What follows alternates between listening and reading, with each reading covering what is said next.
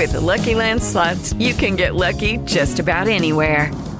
This is your captain speaking. We've got clear runway and the weather's fine, but we're just going to circle up here a while and get lucky. No, nothing like that. It's just these cash prizes add up quick. So I suggest you sit back, keep your tray table upright, and start getting lucky. Play for free at LuckyLandSlots.com. Are you feeling lucky? No purchase necessary. Void where prohibited by law. 18+ terms and conditions apply. See website for details. Hi there. How you doing today? Welcome to the HockeyBuzzCast, and today we're going to start off with Russ Cohen in South Jersey with something to say. So let's talk about podcasts. The dulcet tones of Blackland. There probably are hundreds of millions of podcasts at this point. What's amazing to me now is I think every athlete feels like they have to do their own podcast. And I think this goes along with what Kevin said not that long ago, is not a lot of them want to talk to the media anymore. So they figure, I'll just do my own podcast. That'll be great. It's funny, Russ, you say this. I just listened to the I just got turned on to the Rob Lowe podcast yesterday. Yeah, there you go. But Rob Lowe, I've listened to him do an audio version of his book. I do think he's interesting. But Richard Sherman just started a podcast, and I just hope Rob Lowe's not talking about his antics at the '84 Democratic Convention. Oh, he's talking. Whatever, Mike. Jeez, Mike. It was just him interviewing Molly Ringwald, actually, which was just a lot of fun. Yeah. You know, Molly Ringwald and Rob Lowe, both, considered in the Brat Pack. Rob Lowe never did a movie by what's his name, the famous movie guy, John Hughes. Rob Lowe was not in one John Hughes movie. Well, St. Elmo's Fire was not a John Hughes movie. I know. So Rob Lowe was never in a John Hughes movie. And they asked Molly Ringwald, Molly Ringwald was in every John Hughes movie. Right. And Rob Lowe asked, why wasn't I? I mean, I auditioned for the part in Breakfast Club that went to Judd. He's like, well, why wasn't I ever? And Molly says, because John Hughes was just he was intimidated by really attractive men, and Rob Lowe was like just ridiculously good looking guy. He's still a good looking guy. Yeah. Well, what are the odds though when we have a pop culture reference? How long it will take Mike to turn it into a sex deal? It's that was even money at this point. That was the most infamous moment of his career that almost derailed it. You got to go there. I can't. My wife. Sit in the corner over there, Mike. I moved you over in the corner over there. You're gonna sit over there. I can't get my wife to watch this show because of you. Did I say anything untoward? No. You're totally accurate, but you always got to take it. To the sexist reference. There's got to be something. To finish my point as here. I'm telling my wife, sorry, I'll let you finish. I'm sorry, Russ, but as I'm telling my wife this Rob Lowe thing, oh God, as I'm telling my wife this Rob Lowe story last night, she says to me, well, when I was in high school, it was right around the time like St. Elmo's Fire was being filmed, and she was in Vail, Colorado, and Rob Lowe walked right past her. And she said, "Man, he was like the most attractive person I've ever been around. Like it was just absolutely ridiculous, stunning." Well, anyway. Those Brat Pack movies, though, they were fine. They were fun. They were good. They were all good. Yeah, no, they were good. They were all right. But anyhow, to finish the point, so Richard Seymour, who had not found a job yet this year, decided, well, I'm going to start my own podcast. And you know what? Now I'm going to announce that I just signed with the Tampa Bay Buccaneers. Like, could it be any more staged? Richard Sherman. Yeah. You said Richard Seymour. Oh, I said Sir Sherman the first time before I was interrupted 12,000 times. Anyhow, sorry. No, it's fine. It's fine. I'm just kidding. But at any rate, it just seems like this is the world we live in. Why couldn't Richard Sherman just get interviewed by reporters and say, I just signed with the Tampa Bay Buccaneers? No, he has to go through the trouble of a podcast to do that. I just think it's ridiculous. Did he announce the cancellation of the podcast after? No, but he will. He will. Once he says something about Tom Brady, that thing will get canceled. Well, right. This is the way everything is like in the post I'm going to South Beach culture when it comes to sports. That it has to be like an Academy Award winning announcement. It can't be just I'm signing. It's got to be like roll out the red carpet. Here comes Richard Sherman. Who cares? Really? Yeah, I don't know what's going on in the upper right hand corner right here, but I'm just letting whatever. My latest puppet I made. I like him. Yeah. Okay. All right. This is my little hobby on my side. All right. Here we go. The show seems more unstable than ever. That's all I'm going to say. Yeah. Well, it's funny because so Rob Lowe also had Andrew McCarthy on. Remember Andrew McCarthy too? Oh yeah, sure. Yeah. He's just a bitter guy now. Like he's like. I haven't heard him in a while. No, I've seen interviews with him. He wasn't. He wrote a book about the Brat Pack that just came out. Okay. Oh, okay. And he just trashed them all, or no, he didn't trash them all. He's just like. He didn't. He's never seen any of the movies he's been in. He said. That's a weird thing. That's a lie. That's a that's like an athlete saying I don't read it. Yeah. Like so he's like so Rob Lowe's like wanted to talk to him about all these like scenes in like St. Elmo's Fire. He's like, oh, remember my favorite scene in St. Elmo's Fire is when when Judd finds out that you just slept with Ali Sheedy and Ali's in the other room, and he's like, I can't remember that scene. He's such a liar. Yeah. I don't know. It was interesting. So, and then he says, well, that's why you're successful and I'm not. Like he was like basically like saying, Rob Lowe has continued to be successful throughout his life, and continued to do. I mean, Rob Lowe has done some amazing things. I would call bullshit on Andrew McCarthy telling Rob Lowe that he doesn't remember the love scenes that he had in the movie Class with Jacqueline Bisset. Right. I was dating somebody who was a girl who was obsessed with Rob Lowe back then, with Andrew McCarthy back then. And the thing that made me crazy about Andrew McCarthy is like this thing, he's like, I gotta move. Like he was always had his mouth open. Like just when he was, when he's not talking, he's standing there like. I don't remember that. I don't like people who just stand there with their mouth open. Yeah. Well, he was the, they all had different personalities, but he was the guy that the girl could take home to meet her parents. He always played that role. Yep. Right. He was the best friend that never got the girl. Yeah. Right. Well, he apparently wouldn't have gotten he was talking about, the only reason I got Pretty in Pink is Molly Ringwald was nice and got me Pretty in Pink, that thing in Pretty in Pink, but that was like another one. But it was quite something. Anyway. Chuck Nelson, who was so good in The Breakfast Club, he just stopped really acting, right? Didn't he? No. He does B movies. Oh, okay. Well, Russ, what's the movie with Wesley Snipes? The big, no, the New Jack City. He was in New Jack City, and that was pretty big for him actually. Does he direct though? I think he has directed. Well, Andrew McCarthy's done a lot of writing. I just know that Judd Nelson does like B type movies because I know some people that have been in some movies with him. Well, he's still acting. Rob Lowe tried out for the Judd Nelson part in Breakfast Club. And he said the funny thing about it that you'll never realize is that the script I got for Breakfast Club with that character that Judd Nelson played, wore the entire time he was in the classroom a straw cowboy hat. Which is the funniest thing, like how much it changed over time. He's like basically. Judd Nelson probably said, "I don't want to wear a straw cowboy." Yeah, that's what Molly said. Molly said, "Yeah, he probably didn't want to wear that." Judd Nelson just basically wore exactly what he always. That was what he was wearing in real life at the time. That's what he was wearing. That's why the part was made for him. Because Rob, can you imagine that hat? Can you imagine that role in a straw cowboy hat? Like, but if you look at everybody who was in the John Hughes world, none of them really made it big. I mean, Andrew McCarthy wasn't a big star. Emilio Estevez. Demi Moore, I would say. Demi Moore made it big. Yeah, I would say Demi Moore. But she was sort of. But Ali Sheedy, Molly Ringwald, Anthony Michael Hall, Judd Nelson, Emilio Estevez, none of them really made it big.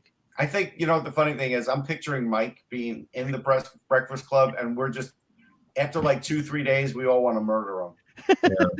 Yeah. I loved Ali Sheedy. Ali Sheedy was my girl. The casting of that Breakfast Club was so good too. Like, I went to a high school where wrestling was huge. 1 year we sent out of 13 weight classes, like 11 to state. That's how good our high school was. And Emilio Estevez was like every wrestler that I. Yeah, he absolutely nailed that. And you know what's funny? There's two movies for Brat Pack hockey related things. Well, two franchise. Well, one franchise. Emilio Estevez, obviously.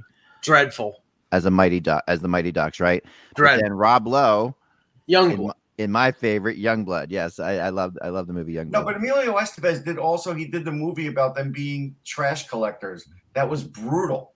Yes. Yeah, they were pretty good. With him and Charlie Sheen. Yes, the brothers. Rob Lowe was never better than he was in Parks and Rec, which was just a couple years ago. He was pretty good in The West Wing.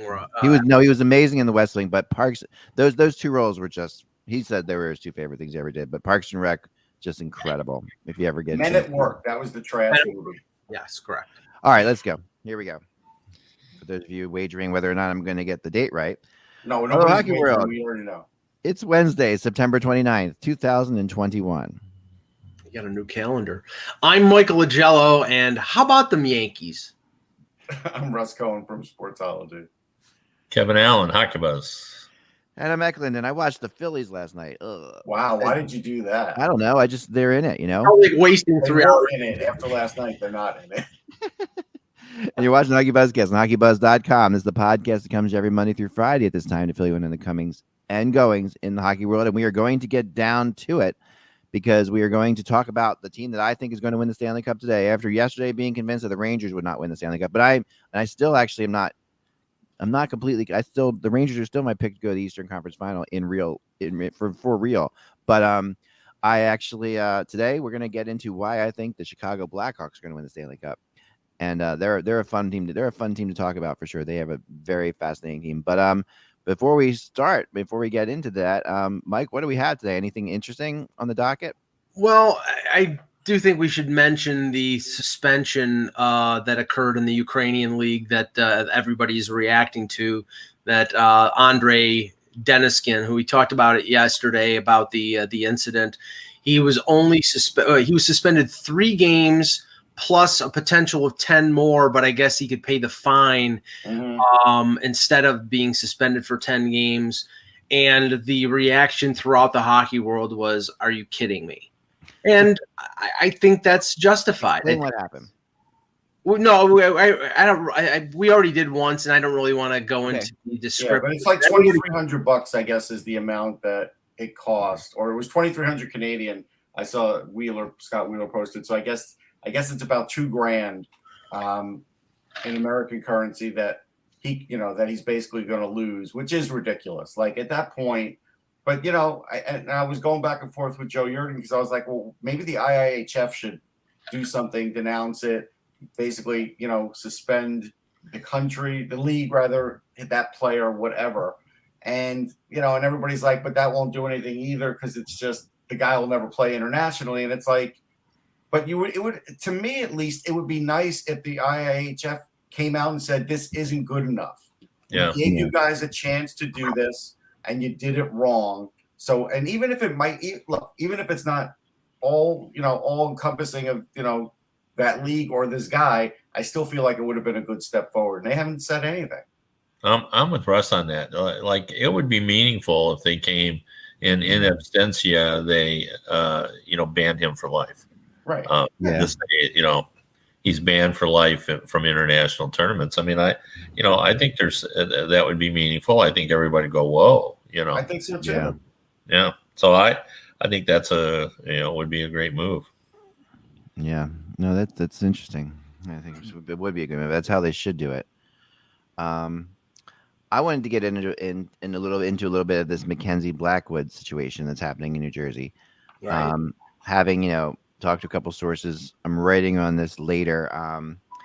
But it's crazy. I mean, my sources I talked to yesterday, said that they're really trying to get him to do this, to actually get vaccinated. Some really interesting facts about him, that I didn't know before. And I'm really kind of surprised. I mean, and the last thing I got another text from my source this morning who I'm just bringing it up now as I'm saying this, who basically said this. He says that the dumbest, he says, he was hit. So this is more of what my source was saying about Mackenzie was that he was hit with COVID worse than any other player in the team last year. He said it took him months to get back to breathing normally. It totally affected his conditioning and it showed in his play. I can't comprehend the stupidity of this. Nobody here can. And this is from the Devils. Well, okay. The thing is, there was an article in the Athletic yesterday, and the quotes from Blackwood do not sound like he's completely opposed to getting vaccinated.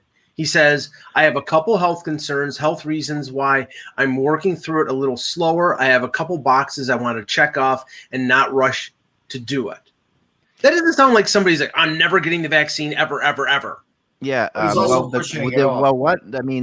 to somebody very close to the team, and then another source even closer to the team, if you know what I mean, this morning I talked to, said that whole thing about him not budging was basically BS. he's told everybody on the Devils and in there that there's no way he's getting it. So what's BS? He's not budging. The fact that he's like playing it like, oh, I might still get it or something like that. He's not. Oh, okay, all right. Yeah, the Devils not budging. I look at it this way. Budging. Yeah, to the Devils, the Devil. As far as the Devils are concerned, everything he's said has not. The public face that he's putting on it that sounds like reasonable is fake. Yeah. I put it this way. The other thing that's crazy, is his mother, his mother's a doctor and the president of and chief executive officer at a health and science center in Ontario, where they've done extensive research on COVID. And his mother is a major supporter of the vaccine. That's also, there's one thing about, listen, everybody has the right to do what they want to do with their body. And I'm not trying to be a jerk there, but I really liked it. I texted you guys this the other day. I really liked it when I didn't know what players in the NHL believed in conspiracy theories and had these kind of views. You know what I mean? I don't love that we're finding out that, some of the player, it just feels weird to me. Like, I'm not overly bothered by that act. What I'm bothered about is, like, all of us in this country, and he's been in this country enough playing, know that since like March of last year, a lot of us were getting at least our first shot. Most had a second shot then. Right. That you had all that time until now to make a decision, to look up things, to look up the data, whatever it is you wanted to look at. Right. It's a little late in the game to say now, I still need to see. There's nothing else you need to see. There are studies, there are reports. It's pretty definitive. And the outcome of what COVID will do to you is going to be worse 9 times or 10 times worse than even if you have some sort of reaction to the vaccine. I know there's going to be some people that get a reaction. I get it, but they're not going to die from it. And I know people are saying, well, if you did, listen, every vaccine has problems. We've got 48 hours. It's very possible that if they're like saying, well, you need to take this, he could opt out. He has until October 1st. He could opt out. You know what? And to be honest, that might be the best thing for his team if he opts out. Now, even if he gets a shot now, we're talking about a long time. He's going to miss a couple weeks. A long time till he gets a second shot. I just think the other thing, my source from the Devils, really frustrating thing is he came in like last year in his exit when he had his exit things last year, and everybody they were talking about what he's going to do. He said, "I'm really going to come in and compete next year for the job. This is my position, and I also want to make a really big play for Team Canada in the Olympics. Like he felt like he could be the third string goalie on Team Canada. Obviously, that's not happening without vaccination. A lot of these players thought that by the time you got to this season that everything would be over with and they wouldn't have to get vaccinated. Remember, a few months ago, they were talking about 80% of people getting vaccinated and there being herd immunity, and that would mean the 20% that didn't get vaccinated wouldn't have to get vaccinated. Well, things have changed. The ball has moved, and now the leagues I just saw a report this morning about the NBA basically saying if you're going to sit out because you're unvaccinated, you're not going to get paid. And the PA is on board with this along with the league. So I don't know, there's an opt-out option with the NHL. I don't know what the option is in terms of players. If they choose not to get vaccinated, if they miss games, whether they won't get paid or not, but they're not getting paid. Right. No. So there you go. I mean, and it can't be, I know the chat room's like, well, what about a 5-year study? You can't have a 5-year study on something that mutates every 6 months to a year because there is no herd immunity because not enough people are vaccinated. Hell, they don't have time for a 5-year study. Russ, they deemed it necessary for everybody to have a booster, the Pfizer booster, based on 2 to 6 months worth of evidence from Pfizer being given in Israel, boosters in Israel, because that was the only sort of case study they had. So you can't do a 5-year study. No. In 2026 we'll have a 5-year study. Right. Yeah. Listen, it's a hot button topic, obviously. But at the end of the day, the reality is, he's not going to play. He's not. I don't think it might be better though. Well, wouldn't we respect these guys more if they just came in and said, I'm going to choose not to play? I mean, Travis Hammond in Vancouver, he hasn't shown up for training camp. The speculation is it's about the vaccine and about his family. But he's just choosing not to play like he did before. Like, I have respect for him. That's his decision. That's fine. He's not letting anybody down. He's not going to just be there for most games. He's just not going to be there at all. Just like he had kind of an injury. Yeah, the difference. And it's not the only people who face those kind of things. There are decisions that have to be made in other industries as well. When some companies are requiring that you get vaccinated. Just before we went on the air here, I sent in my proof of vaccination so I could cover the Red Wings game. They're not allowing any media who aren't vaccinated to go in. And, I sent them my vaccination card and, I'm very pro-vaccine, but even if I wasn't, if it was my livelihood at stake, I would certainly, get vaccinated and go so I could work. Yeah. Well, there are thousands of teachers in New York City that apparently are going to get fired because they didn't get vaccinated. This is across the board. It's not just hockey. It's not just professional sports. It's across the board. You need to be vaccinated. And that, for some players, I know that, and it's not hockey, but the Kyrie Irving thing in the NBA, where he's refusing to even say whether he's been vaccinated or not. There are some people who think he is vaccinated, but he's just doing this to be an attention whore like he's been the last few years. I don't know if I buy that or not. All I know is that if he isn't vaccinated, he's going to lose like $40-something million. And I guarantee you, someone from New York State, because it's so high profile, will be there at the door and ask him before he comes in that building whether he has the card or not. They're going to do that because he's going to assert his right of privacy, Russ. It doesn't matter. He can't do it. They won't let him in. It's a state law. They will not let him in. He can't play. Yeah. All right, let's move on. We got other things we can talk about. Let me ask this. More interesting. I got a few messages last night because. And this is across the board, but I'm just going to use specific to players who were formerly on the Maple Leafs, and people were sort of like, hey, Zach Hyman scored a goal for the Oilers last night in their preseason game. Hey, Freddie Anderson had 36 saves for Carolina. Let me clue you in. It's exhibition. It means nothing. Not a thing. Just like, Andre Kasha scoring a goal for the Leafs means nothing. When the games start counting – and we see how players play in regular season games, then I think it means something. And until then, shut up. Really? That I don't get. Yeah, I agree with you, but Lucas Raymond in Detroit has to score in these exhibitions. He does, or he won't have a job. He doesn't have a job. Yeah, so there is some meaning to him, but I know what you're saying. I'm not going to worry about how many goals Dylan Larkin gets or Tyler Bertuzzi, but exactly. Dylan Larkin isn't even cleared to play these games, so there is some concern on him. So and you want to see these guys like Zach Hyman. You want to see him starting to connect with his teammates, and it's not that you would expect that not to happen. I mean, the reality is, Zach Hyman's going to be a great Edmonton Oiler. You don't have to. Watch him score in the preseason to know that. Like he's going to be a perfect fit for them. He's going to work out for them. He's going to be a great pickup for them. I don't think there's anybody really who questions that. Like I don't think that has to be determined by. Well, I'll give you an example too. So in Washington, where they pretty much just found out that Nicholas Backstrom is going to be out for the season, Eck, one of the players you said, hey, who could break out there? Well, it's Connor McMichael, and he could play center. So he's going to have a prime opportunity now with Backstrom out, maybe to play third line center for them.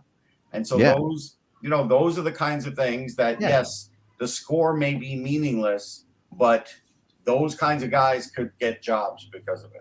Yeah.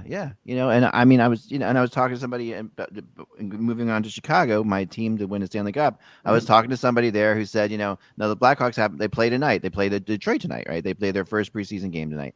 The first time we're going to see Jonathan Taves back in a long time is tonight. Kirby Dach apparently has looked ridiculously good in camp, like just off the charts. And we would expect that, right? But he's, we forget that, he was people were really so high on him before last year. And then, then the injury happens, but man, add him. So let's get into it. Here's why the Chicago Blackhawks, my friends, are going to win the 2022 Stanley Cup. All right. I am on record as not being a huge supporter of Stan Bowman. In the past, he's not been my favorite GM. I think he's gotten lucky in some instances. I get a lot of criticism for that. But I will say this, with McDonough there, who's not there anymore, remember, but McDonough did something that, I like when teams do. And this kind of pushed Bowman. And that is McDonough said, we're going to win now and forget about tomorrow. And we're going to win now. And I love when that's my favorite thing for teams to do. That's what, that's what I grew up with. I grew up with Ed Snyder. So I grew up with, we're going to win now and tomorrow, screw it. We'll figure it out then. That's a reason the Flyers haven't won since like 1975. Yeah, but they've been in the Stanley Cup Finals 7 times. So give them a chance. If my team has a shot, give them a chance. No, if my team has a shot, formula there, Ack. No, I'm serious. That might be the funniest Flyer of the season. What? Anyway, I want my team to have a chance to win. Okay, I don't care about tomorrow. I agree with you. It's just to say that the Flyers haven't had a shot. It's been since '75. So but they've been in more Stanley Cup Finals than almost anybody else. If you get to a Stanley Cup Final, if I'm a hockey fan, I'm watching as much hockey as I can. Yeah, I mean that's why your point didn't make any sense because they have had a shot. No, I said give them a shot. I didn't say they haven't had a shot. I said give them a shot. Wait. But this speaks. I'm sorry, I did not say not. Wait a second. This speaks to your overall hockey philosophy when it comes to anti-tanking. You're right. People who are in favor of tanking are in favor of their teams winning. They want their teams to be able to get great players. Right. Being in the middle and we're going to win every year. Yeah, great. You make the playoffs every year and then you never win. Right. It's all point. Right. So here's the thing. And Mike, this is also why, I hate when we have these draft pick discussions when a draft pick, we've had many draft pick debates over the years, I'm all for that. I'm all for the Maple Leafs going out and getting somebody for the, giving up a second round draft pick for that backup goalie, that kind of stuff. We've had these discussions before. All right. So, like I say, I'm not a big Stan Bowman fan, but I don't love the way that team runs things. I've had people there who've gotten screwed by that team, but I will say this: they're going for it this year, and I like it. And this is what and this is not McDonough. This is Bowman, right? And now Kevin wrote a great article today, or he wrote it last night. I posted it in my spot this morning because it was worthy of better than anything I was going to write today for sure. And it showed that. And he lists 3 teams that are 3 non-playoff NHL teams from 2021 that could qualify in 2022. And one of those teams is the Blackhawks. So some of the points I'm making here are going to be similar to what Kevin wrote as well, because these are the reasons that I think not only can the Blackhawks make the playoffs, but they can win the Stanley Cup. Okay, first of all, when you've got Patrick Kane, and if Jonathan Toews is back, and he is back, if he is back and he is even like 80% Jonathan Toews, he's a difference maker. He's a major difference maker. He's one of the best captains in the league when he's like that. And Patrick Kane, we talked about yesterday, still in the top 10 players in the NHL, which is amazing. I mean, for he where he is, he doesn't seem to be getting any slower. I mean, he scored maybe less goals just last year, but his team was way less too. I love them. I love the fact that you have 2 guys there who have won Stanley Cups, and they are leading the way. That they are your guys, and they are being amplified by the best supporting cast they've had since they've won a Stanley Cup this year. This is the best team that Chicago's put together since they won a cup, and that starts with maybe the best goalie they've had since Toews and Kane have been there, in Marc-Andre Fleury. I think this is, that's, you can argue Crawford played great. I was a big Niemi fan, but no, but Marc-Andre Fleury, he's the guy, and he's coming out basically, and he's either said officially or unofficially that this is going to be his last year. That there's a lot, Marc-Andre Fleury wants this. He's going to want this. He wasn't too excited about going there in the beginning, but I have a feeling once Marc-Andre Fleury sits through one national anthem in Chicago, he's going to be ready to go. This is the kind of thing that excites a guy like to no end.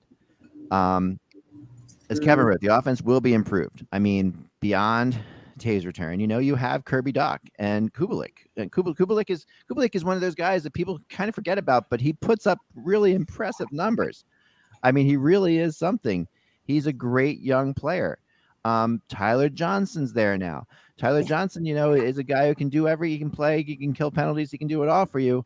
He's fast. He's a little spark plug, and he has been more important for Tampa in big games than Tampa wanted to admit. Like Tampa wanted to try to keep moving him, but at the end of the day, when the game was on the line, Tyler Johnson would come up with big plays for them in the playoffs. And this is a guy they tried to trade over and over and over again. And by the way, they went out and got Seth Jones, and they went out and they got the best defenseman on the market, probably one of the best defensemen in the league, maybe top 5, top 10 defensemen in the league in Seth Jones. When he's at his best, Seth Jones is absolutely dominant, absolutely ridiculous. All this stuff gives Kane and Taves like a reason to live again. Like this has got to be unbelievably exciting for them. And I'm not even talking about some of the other great forwards that they have. Well, I don't see any reason. And I also happen to think that they're in a division that is overrated. I don't think the Central Division is as good as people think it is. I mean, beyond the obvious top of the Central Division, but I think making the playoffs is very doable for the Blackhawks. I think it's a lock. To be honest. I mean, that's the thing. If you're talking about are they going to make the playoffs, I buy in what you're saying and what Kevin said in his article. Yeah. Talking about winning the Stanley Cup, no. But here's the thing, and I'll end with this, and then you guys can tell me why I'm wrong. Okay. They will make the playoffs, okay? In my opinion, they will make the playoffs. And once you make the playoffs, there are some teams that once they make the playoffs get better because of the players they have, and there are some teams that once they make the playoffs get worse because of the players they have. Well, Toronto is one end of that extreme. Okay. The other end of that extreme is Marc-Andre Fleury, Patrick Kane, Jonathan Taves, Seth Jones. These guys, Tyler Johnson, these guys get better in the playoffs. And so I think that this is a team that once they make the playoffs, nobody is going to want to play. Nobody's going to want to play Marc-Andre Fleury in the playoffs. Nobody wants to play him now. He won with Vegas, and I think this team is every bit as good as Vegas. No, come on. Honestly, I really do. And I think that people continually overrate Vegas because of the impact that Marc-Andre Fleury had on that team. Yes, I mean you've morphed your hatred from Chicago to Vegas because I know I have a headache. Yeah, I mean, okay, I agree. Thank you very much, everyone. Enjoy the day. I'll be here all week. I agree with your analysis in the sense of nobody wants to play this team if they make the playoffs. With all that Stanley Cup experience, with Fleury, if he plays like he did last year, winning the Vezina Trophy, that'll put a scare into anybody in that division. I'm sure Colorado wouldn't want to play them in the second round or the first round. But that being said, I love their forwards. If Taves comes back, then up the middle with Taves, Dotch, Dylan Strome, and Tyler Johnson. Now they may take Strome on the wing, but they're really strong up the middle. You've got Kubalik, you've got DeBrincat, who's fantastic. You've got so they're really, really good at forward, and they have some depth there. Defensively is where they fall completely short. I mean, I love Seth Jones. Seth Jones is everything you say he is. Calvin DeHaan, you breathe on him, he gets hurt. He's been hurt the last 3 years. Jake McCabe is coming off an ACL injury. Connor Murphy could be the most overpaid, overrated defenseman in the NHL. They do have a couple good youngsters, and I like Fleury. But Fleury's going to earn every dollar of his $7 million with that defense. He always has, though. I mean, the defense in Vegas was nothing spectacular either for most of the time. Couple things. Let's not make Tyler Johnson to be one of the great playoff performers of all time because his last 2 playoffs, he's had 7 points. He scored a couple of goals at key times. That's great, but he's not a playoff driver. He's not the same player he was, and he's not as fast as he was. Otherwise, Tampa would have kept him. They definitely would have kept him. No, they couldn't. Another thing, their defense is suspect. It really is. And most of those guys have never played together before. That's another problem, except for that second pairing, but then they have Connor Murphy, and he's not very good. Also, on the defensive part of their forwards, they're lacking. They've got a lot of guys that are completely offensive at forward, like Kubalik, like DeBrincat. And Fleury is going to face a mountain of shots. This is the worst defense he's had in front of him in 5 years. As he's older, he's going to be too worn out to get to the Stanley Cup. He'll make it to the playoffs, but he won't be able to make it the whole way with this team. He'll probably is better the more shots he's taken. That's always been it's always been true with him. He's 36 years old. It doesn't matter. Did he look 36 last year in the playoffs? He didn't. It does matter. He didn't look 36 last year. Yeah, but in front of a defense, by the way, he was 35. Theodore and Alex Pietrangelo. My God, I mean Vegas. Pietrangelo, great player, but Pietrangelo, Seth Jones. Okay, that you at the top. Hold on, you know what? Players. Defensively, there's not that much difference between the two guys you just named. Right. There's almost no difference. If you want to say Seth Jones' offense is better, we'll all agree with you. But I'm not going to say Seth Jones is better defensively than Pietrangelo because I'm not sure that's true. I don't think so either. But is the Vegas team defense, not their defensive core, but their team defense better than Chicago by 100 miles? Yeah. No. Kevin, go ahead. Kevin, go ahead. Well, I mean, I agree with what you said about everything about the Blackhawks. Obviously, I think they're going to be a more entertaining team. They're going to be a better team, and I think the psychology of Taves coming back is probably as important, if not more important, than what he does offensively. Because I just think it's such, they kind of need him to kind of hold that team together. Because Russ is right on in terms of. They're not all a bunch of great two-way players. There's, great offensive players, and then there's some players on the team that aren't, don't, like Dylan Strom probably is less of an offensive guy than they thought he was going to be. So, there's kind of a mishmash, and Taves, I think, can kind of hold it all together. He's a great leader, and he figures out how it all works. I find it curious that everything I read is they think that Tyler Johnson should be the center for Kane and DeBrincat. And I think it should be Doc. It should be Doc. Yeah. I think Tyler Johnson should be the third line center. Yes. And I think that gives them, far more depth. But they are very good center. I think Fleury is good. He's not a guy that, he's been well conditioned his whole life. I don't think a bunch of shots is going to disturb him as long as they're careful on how many games they play him. They can't play him 65 games. So I think they'll be judicious in how they use them, and probably 50 to 55 games. And I think he can do that. Like I said, I think he's always been well known and known as a guy that's been well conditioned. So I don't think they can win the cup, but I do think they can make some noise, and I wouldn't want to play them in the playoffs if they get in. But I don't know that I agree that the Central is overrated. Like Dallas, you still got to worry about them a little bit. You do still have to worry about Dallas. They can play. They've got some premium defensemen. They've got Ben Bishop's still saying he's going to come back. Sagan's healthy now. Yeah, Sagan is healthy. I mean, St. Louis is strong. Winnipeg. Yeah. This is not a weak division. Colorado is the best team in the division. Yeah. So there, it'll be like if you get into the playoffs, you really accomplish something. So maybe you got a chance to make a run if you get in. But I like the Chicago team, and I actually agree with everything X said about as long as you haven't totally bottomed out, I think you should.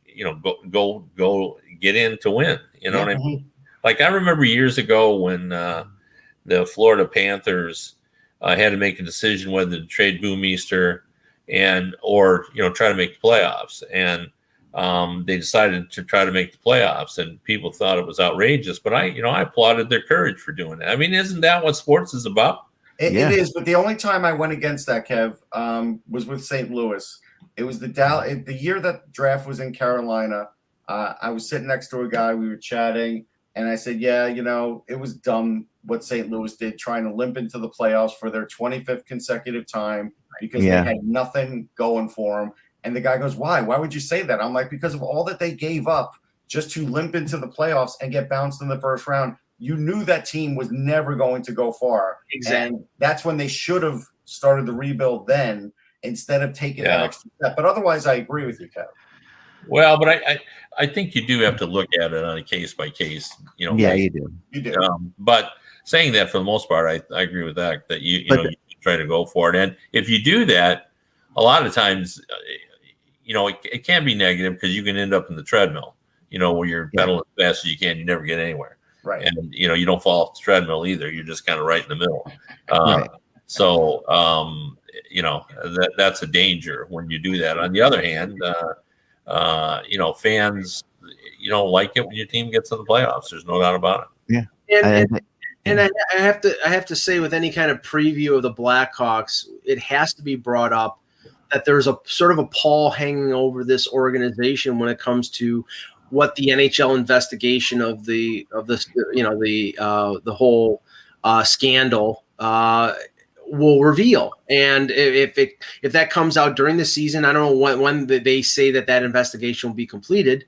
Whether it have ramifications. We've already heard about ramifications regarding Stan Bowman in USA Hockey, whether that'll have ramifications on him as GM of the Blackhawks, on, any kind of like fines against ownership for squelching this story. I mean, we don't know where it's going to go. I'm not going to speculate on where it's going to go, but it's something that if it comes out and if it's something extremely serious, what kind of effect it'll have with the team on the ice. It's very possible that it will, because it'll just cast a pall over the organization. I don't think the Sharks will let that happen. I think the same as Deshaun Watson, Mike. I don't think we're going to see Evander Kane starting the season. I think he's going to No, not Evander Kane. I'm talking about the investigation of the Hawks. Yeah, but I think the investigation of the Hawks is definitely Kane. I mean, it could definitely affect management, and stuff like that for sure. But I don't think it's going to affect the players. It won't affect the players. It could affect management, definitely. I think if anything, every team, and this is something that I wanted to actually bring up with the Rangers yesterday. Another I had 7 reasons why the Rangers win the cup. This is really the 8th reason, and the 8th reason is that teams tend to win the cup after going through something incredibly dramatic in a weird way, which is what the Rangers had happen last year. Like the Tom Wilson thing spurred on this incredibly dramatic, weird moment with people getting fired and all this strange stuff happening. That is the kind of thing that shows up, in the Rangers Stanley Cup winning video, next 2 years from now when they put it out. That's the kind of moment. Rangers, if they match up against Tampa, you're going to take the Rangers over Tampa. Absolutely. You stop it, please. No, I'm not. I'm just bringing this up. I always remember the Philadelphia Phillies when they won with Dallas Green. I always remember the controversy of that year. That in 1980. Yeah, I'm talking about 1980. But they still had great players at great positions. They had great players, but they had great players other years and didn't win. There always is there tends to be a thing that happens when a team goes through something like that, because there's an internal struggle. And I think in a way, the Blackhawks, I'm not saying that this investigation is that. Probably the internal struggle with the Blackhawks is Jonathan Toews. I mean, that probably is the thing that spurs them, the X factor that spurs them even further along. Because like Kevin said, even more than his play on the ice is the fact that he is beloved, and he is he's a guy who has lifted the Stanley Cup. He's taken the Stanley Cup from Gary Bettman. That matters, And I think that, and you're looking at a guy who has historically, this is one of my least favorite teams in the NHL. Okay, but I'm just telling you that I am more looking forward to watching this Blackhawks team than any Blackhawks team I can ever remember. I mean, part of that is because I'm a big Fleury fan too, but I think that this team is going to be crazy exciting. And if they get to the playoffs, I think that they've got every bit of the shot. And I will go out on a limb right now and bet you guys right now that they go further in the playoffs than the Vegas Golden Knights. They did. I have to say something about your 80 Phillies thing. I double checked it. Tug McGraw pitched in 57 games with a 1.46 ERA. That's why they won. Yeah, no question. Yeah, and they had Rose and Schmidt and Trio and that bullpen is what won it for them. Yeah, I know. But and Carlton. I was young. I watched the video. Go ahead, Kevin. I did think the Blackhawks made one, I think, serious mistake in the offseason. When they didn't qualify P.S. Suter.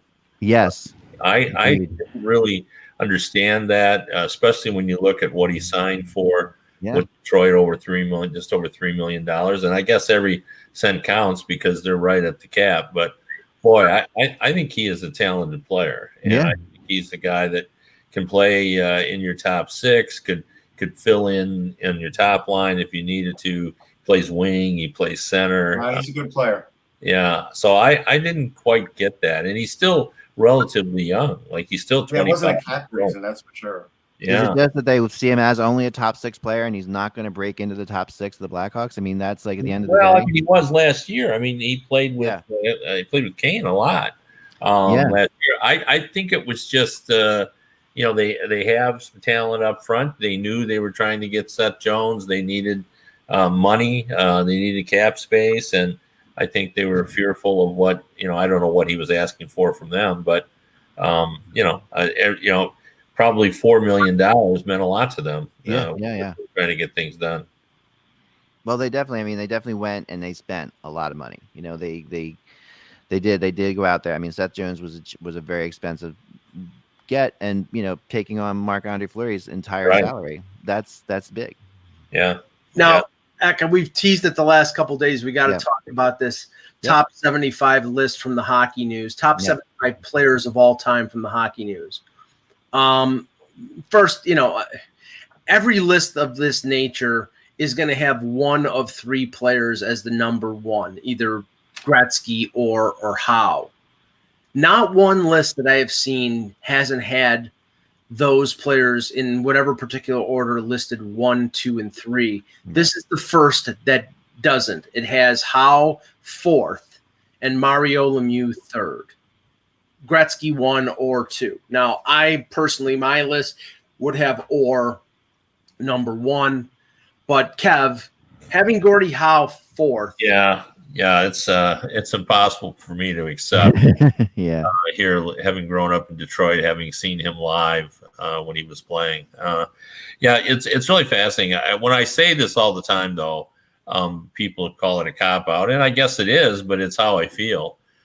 It's really 1A, 1B, 1C, 1D, because all of them did something different. Like Wayne Gretzky was the greatest passer in the history of the world, saw the ice better than anyone's ever known.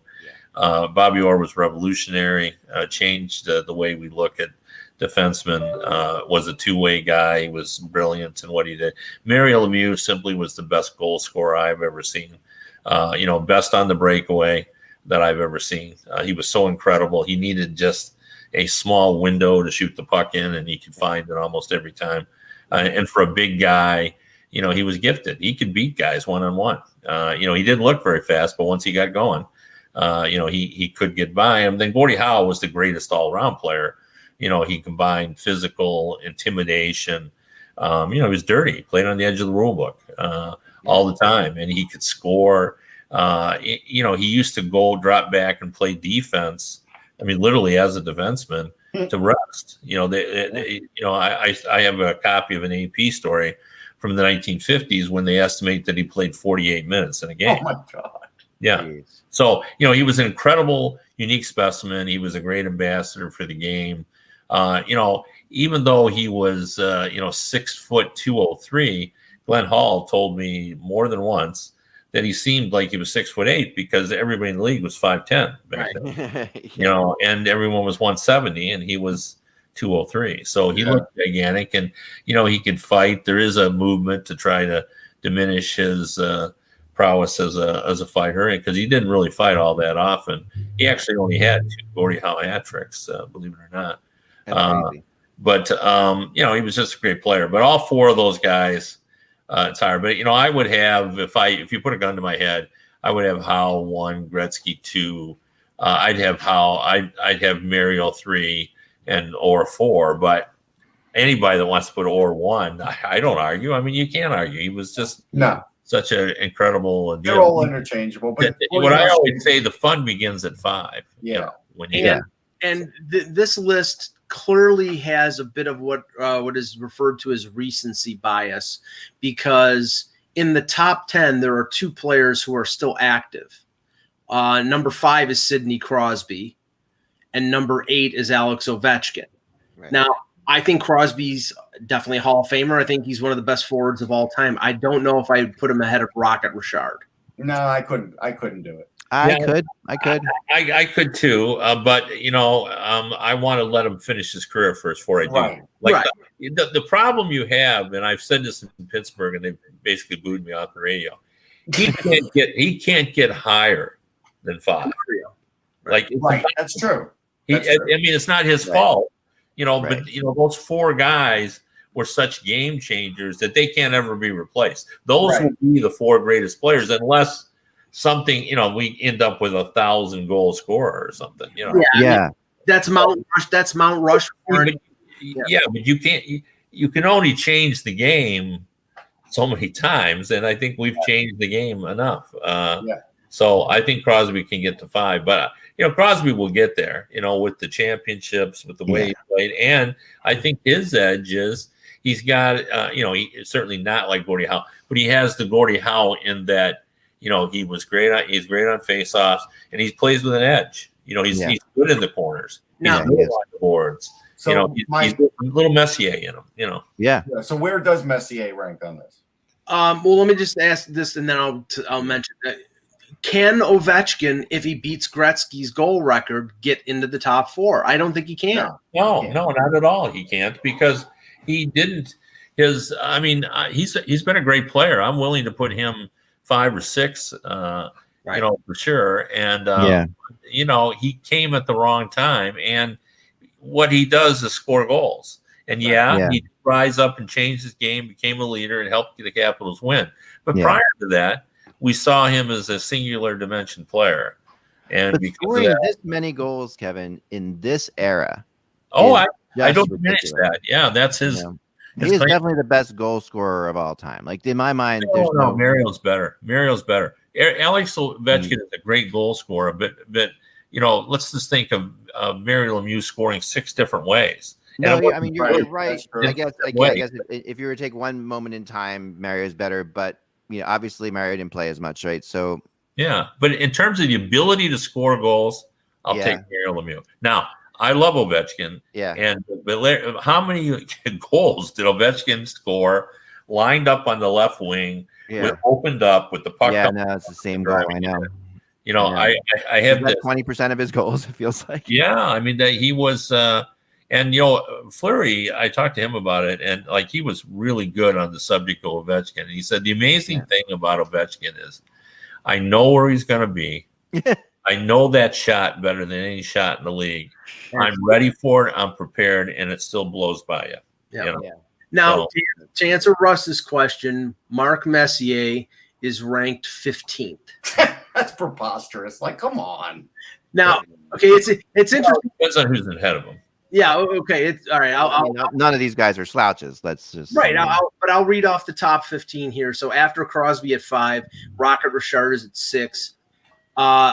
This is too high. They have Doug Harvey 7th all time. Yeah, that's a little too high. Ovechkin 8, Nicholas Lidstrom 9. I think that's a little high, but no way. No, that's about right. Yeah. Jean Beliveau 10. Yeah. Bobby Hull 11. A little high for me. Terry Sawchuk 12. Patrick Waugh 13. Eddie Shore 14 and Mark Messier 15. Okay, so just as an example, Waugh's not better at his position than Messier was at his. He's not. He's great, but he's not better than Messier. I don't know. Waugh's in the top 5 goalies of all time. Yeah. You can't argue. Yeah, okay, that's fine, but there's also been fewer goalies than forwards. I mean, if you look at what Messier's done to the game, all of his records, it's a lot. I mean, it is so impossible to compare goalies to players. It's tough for sure. 15 does feel low to me, to be honest, but I don't think it's not too low. I mean, you gotta goalies. I think there's at least 2 or 3 he should be ahead of. I would flip flop him and Doug Harvey. I think Messier's top 10, and I think as great as Doug Harvey is, and this is I'm always been a goaltender freak, so I look at the goaltenders on this list, and I would always have Sawchuk as the number 1 with 103 career shutouts. They have Sawchuk 12th overall, Patrick Waugh 13th overall, Marty Brodeur 17th overall, Jacques Plante 19th overall, and Dominic Hasek 20th overall. I think they have the order of 3 through 5 wrong on this list. I put Brodeur ahead of Waugh. Most people Brodeur's ahead of Waugh. I would have him there too. I think Brodeur is the second. I really do. I think he's like, and could argue. I could argue Brodeur is the best. Like, well, you can definitely argue he's the best. I mean, honestly, it's not that hard. And the fact that these other guys you're looking at played in cities that had so much more coverage. I mean, New Jersey is New Jersey. That's like that is a factor. If Brodeur had played his career for the Montreal Canadiens, oh my God, it wouldn't even be. Yeah, forget it. He's number 7 on this list. Yes. Easily, like that. I really think that's the difference. Yeah, it feels like we do need a goalie in the top 10. We don't have one, right? We don't, and I think that. Yeah. I mean, I'm a Plant guy. I mean, there's Plant or Salchuk. I'm a Plant person. I don't know, whatever. And I think that I think Hasek's. I don't know. But like I say, to me, it's like comparing tennis players to swimmers. When you compare goalies to players, it's just like. It really is such a different thing. I don't think you can put it. I don't think that it's just non-comparable. I agree with you on that. One thing I also agree with, I could be convinced that what Mike proposed makes sense, that you could just flip Harvey and Messier, because I can live with Messier in the top 10. Yeah. Although, the players that are all there in front of him, I love too, but Harvey, and part of the issue is I didn't see Harvey until he was like 107 years old. He was losing 67. I don't think any of us saw him at all. So. Yeah, he just, by that point he's. No, I didn't see him. If I saw him, I didn't appreciate anything about him. But I mean, Crosby, Richard, Messier, Ovechkin is 5, 6, 7, 8 feels pretty right. Yeah, and to break it down positionally for defensemen, like I said, Orr was 2nd, Harvey was 7th, Lidstrom was 9th, Eddie Shore was 14th, and the next defenseman was Ray Bourque at 16. No Chris Pronger on this list, by the way. No. Is Ray Bourque better than Denny Potvin? Is he better than? He's not better than Denny Potvin. I think with defensemen, they're all those guys. It's almost like dealer's choice. Like it's who you like. Like when you're comparing Bourque and Leach and Chelios and all that group that have 3 or 4 Norris trophies, like it really does become personal. The only thing I would say, and this, look, I mean, nobody hated Dennis Potvin more than me growing up. He also played with more of an aggression than Ray Bourque ever did. So I would give him that little edge, saying, you know what? He had that little edge that I think made him a little better than Ray Bourque. And Ray Bourque was tremendous. Yeah. And my own personal analysis on this one, because 4 years ago, a group of reporters, historians, and players voted on the top 100 Toronto players of all time. That was rated to be Dave Keon, who won 4 Stanley Cups. Dave Keon's not in the top 75 in this list. Yeah, that's kind of that's ridiculous. And that's that includes Red Kelly. It includes Busher Jackson, Charlie Conacher, Tim Horton. I mean, that's a major oversight. Frank Mahovlich, a major oversight. Where's Jaromir Jagr on this list? Yeah, he is 21st. That's a little low too. That's a little low, man. Yeah. I mean, why is it with these lists that the number 75 player has to be somebody ridiculous? Like that's what they do on these lists. Like, I mean, it's Luc Robitaille. And I'm not saying anything against Luc Robitaille, but I like Luc Robitaille, but Bernie Perron's not on this list. Like to me, there's certain things that are like, I can't put Luc Robitaille. Yeah, Bernie Perron should be on the list. Well, okay, is it ridiculous to say that Connor McDavid is on this list? No, it's so early. It's too early. But I have, my take on all of this. I remember talking to Mark Lazarus about the greatest American player of all time, and he said it's Patrick Kane. I said not yet. It isn't. Right. Like, do I believe that Patrick Kane will be considered? Yes, I do. Yeah. But I just think it's disrespectful to the guys whose careers have already been established, and a guy that's still on. Like you still have to wait. So Connor McDavid, is he going to be there? Oh yeah, he's so incredible. But should we put him there now? Do we have to? Can't we just wait? All right. So where's Paul Coffey on this list? 38th. 38th. Come on, just rip this list up. It's total crap. But here's a ridiculous thing, Russ. He is one spot ahead of Chris Chelios. No list of defensemen I've ever seen has Chelios ahead of Coffey. Yeah, there's no way. Yeah, I mean it's insulting to Chris Chelios, who once high sticked Bernie Nichols in practice around him. Yeah, it's insulting to your eyes, is what it is. I look at this list, I would like rip the and era shred of the hockey article in front of him. When I look at this list, the era of hockey that really kind of sucked was 2000 to 2010. Like it's like when I look at like the team, like for some reason, I mean, there are players on here from that played in that time period, but they were like at the end of their careers in that time period. But it's really like that. That is like, as far as the top, it's interesting. Like the decade with the least amount of top 75 players would be interesting to try to figure out. Well, okay. And somebody pointed this out, and I thought this was hilarious. One of the grand omissions of that top 100 list of all time that came out for the 100th anniversary of the NHL was Evgeny Malkin, who was not included in this list. He's automatically jumped 44 spots. He's 56th. His career the last 4 years has not been so. No, it's not been stellar. Directly behind Curry at 55. Yeah, I don't know. So if he's that high, where's Joe Sakic? 33rd.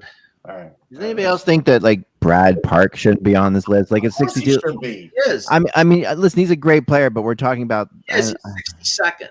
What? He's 62nd. He should be. I know. Where's Yzerman?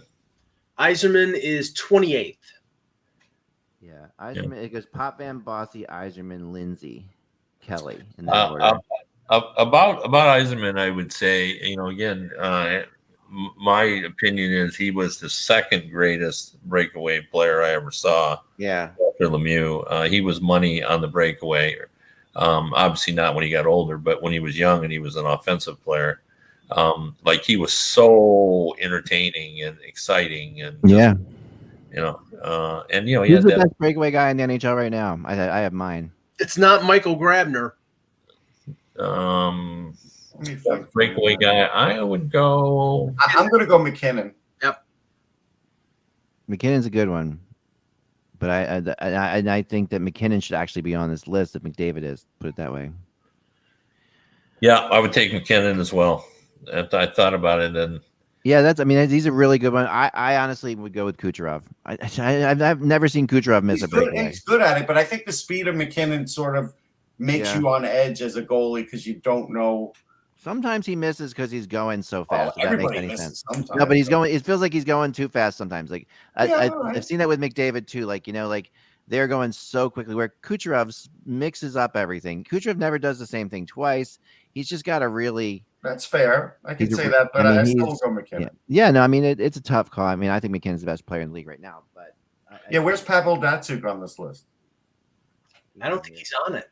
Is he on there? I thought he didn't make the list. Well, he's not on it. So wait, so you're telling me Luke Robitaille made the list and Pavel Datsyuk didn't? How about Brian Leach at 69? Like that's all right. Look, that is the insult of all insults. He got beat out by Scott Stevens, Russ. He's 68th. Not in the real world. This is where I have a problem. Leach is 3 points behind Niedermeyer, and I as much as I like Scotty Niedermeyer, I don't think that there's a comparison there. Did Niedermeyer ever lead anything in scoring? No, he was great. He's great, but I think, I definitely think that Leach's point totals are out of this world and may never get matched again by a defenseman. Niedermeyer won at least 3 Stanley Cups. I get it. Niedermeyer's a great player, obviously, but all Leach did was become the first American to win the Conn Smythe. But otherwise, yeah, you're right. It's so hard when you've got like guys like at 43, like Newsy Lalonde. Like, I mean, it's how are we comparing Newsy Lalonde to Brian Leach? All right, everyone, that's like a PhD. That is tough. It's like a PhD thesis to me. Like I can't even begin to start that. Joe Malone, Old Poison, Nell Stewart. I mean, that's one-eyed Joe Malone to you, Mike. Okay. No, but that's his nickname, wasn't it? I mean, Gilbert Perreault at 60. No, don't go there. Why? Because Gilbert Perreault was an amazing player. He was amazing. He's an amazing player. I know, but we're talking. There are some guys. I don't know. I'm just saying. It's like. Where's Matt Sundin on this list? He's not on it, and he doesn't belong on it, Russ. Eric Lindros at 71. Eric Lindros at 71. That's one part of this list that attests to its accuracy and credibility is that Matt Sundin is not in the top 75. Where's Brian Trottier on this list? He's on here, yeah. 41. He got beat out by the pocket rocket, Henri Richard. No, see, I don't care how many cups he won. He was mostly a defensive player. Brian Trottier is a better player. Yes. Lindros at 71. Stastny at 73. Okay, you know what? If Lindros had a longer career, maybe, but Stastny had a better career. Yeah, I think you got. Again, we don't know. We didn't talk about what the criteria was, but there is impact beyond length of career and statistics, even just on the game. And Lindros had an incredible. He did. Oh yeah. No, I would put him on any list that of the top 75. Like, you can't deny. Oh no, I don't deny him on the list. Everybody talked about it, although maybe that's not part of the criteria. I don't. The funny thing is, Kevin, we always debate like there's always either you can either make the best 75 players or the most valuable 75 players, and yet here they did the top 75. Yeah, we don't know what that is. I don't know what the hell that means. Like, I would define top as including Eric Lindros because I agree. He's definitely the most talked about players, the top 75 players of all time. Just because he, when he first came up, remember the hoopla and where he was going to end up, and then when he played his games, and then he was so big and so strong, and his off ice actions in terms of his contracts always created. All sorts of attention. So he's definitely worthy of mention. Listen, like I said before, like to me, there are like 5 or 6 players that I've watched live that when I went to the games, I just couldn't wait for their next shift. And Eric Lindros is one of those. The only thing I have to say to that is Lindros was never 1.42 points a game like Peter Stastny was.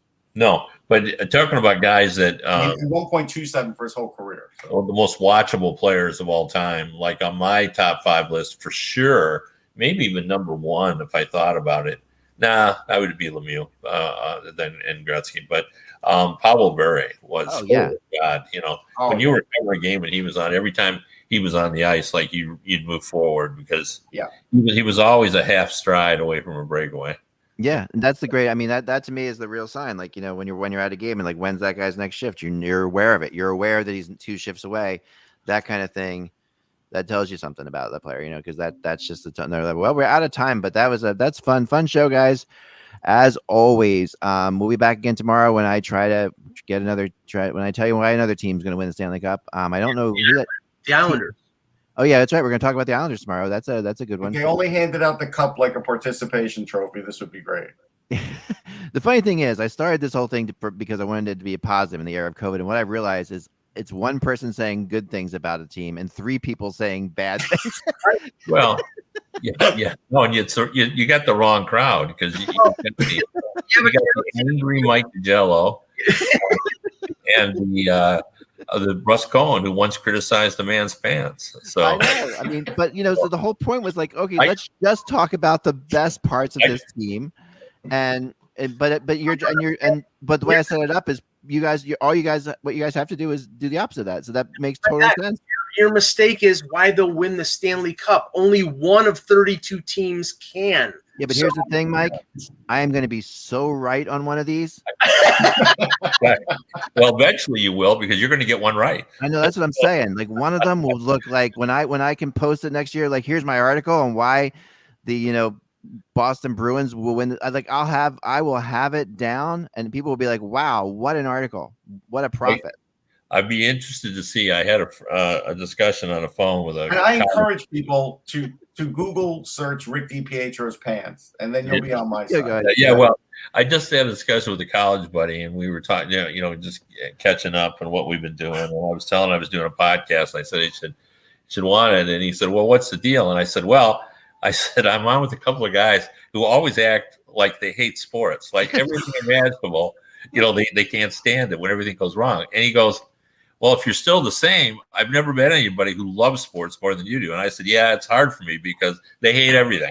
You know, they don't like uniforms and, you know, what's going on. Certain players they hate, you know, everything else. He goes, I do love sports. I want to point that out. Sports. Oh, I know you do, but you know, he just thought it was funny because it's funny because I can see good in funny. Pretty much anything. Considering Russ runs sportsology, I mean, yes, but Russ, yeah, definitely, absolutely. I mean, no question about it. No, I'm with you, Kevin. That's why you and I get along. We're always optimistic, speaking happy things. You know, we talk about good things when we get together. Yeah, yeah. That's why we have a good show, is because we're. That's right. Sure. That's right. But I've always said the most pessimistic guys are deep inside are the optimists that are just getting killed all the time. I really think that's true. Yeah. I think Mike is the most optimistic guy in the world, but he just has gotten killed so many times. He's just losing.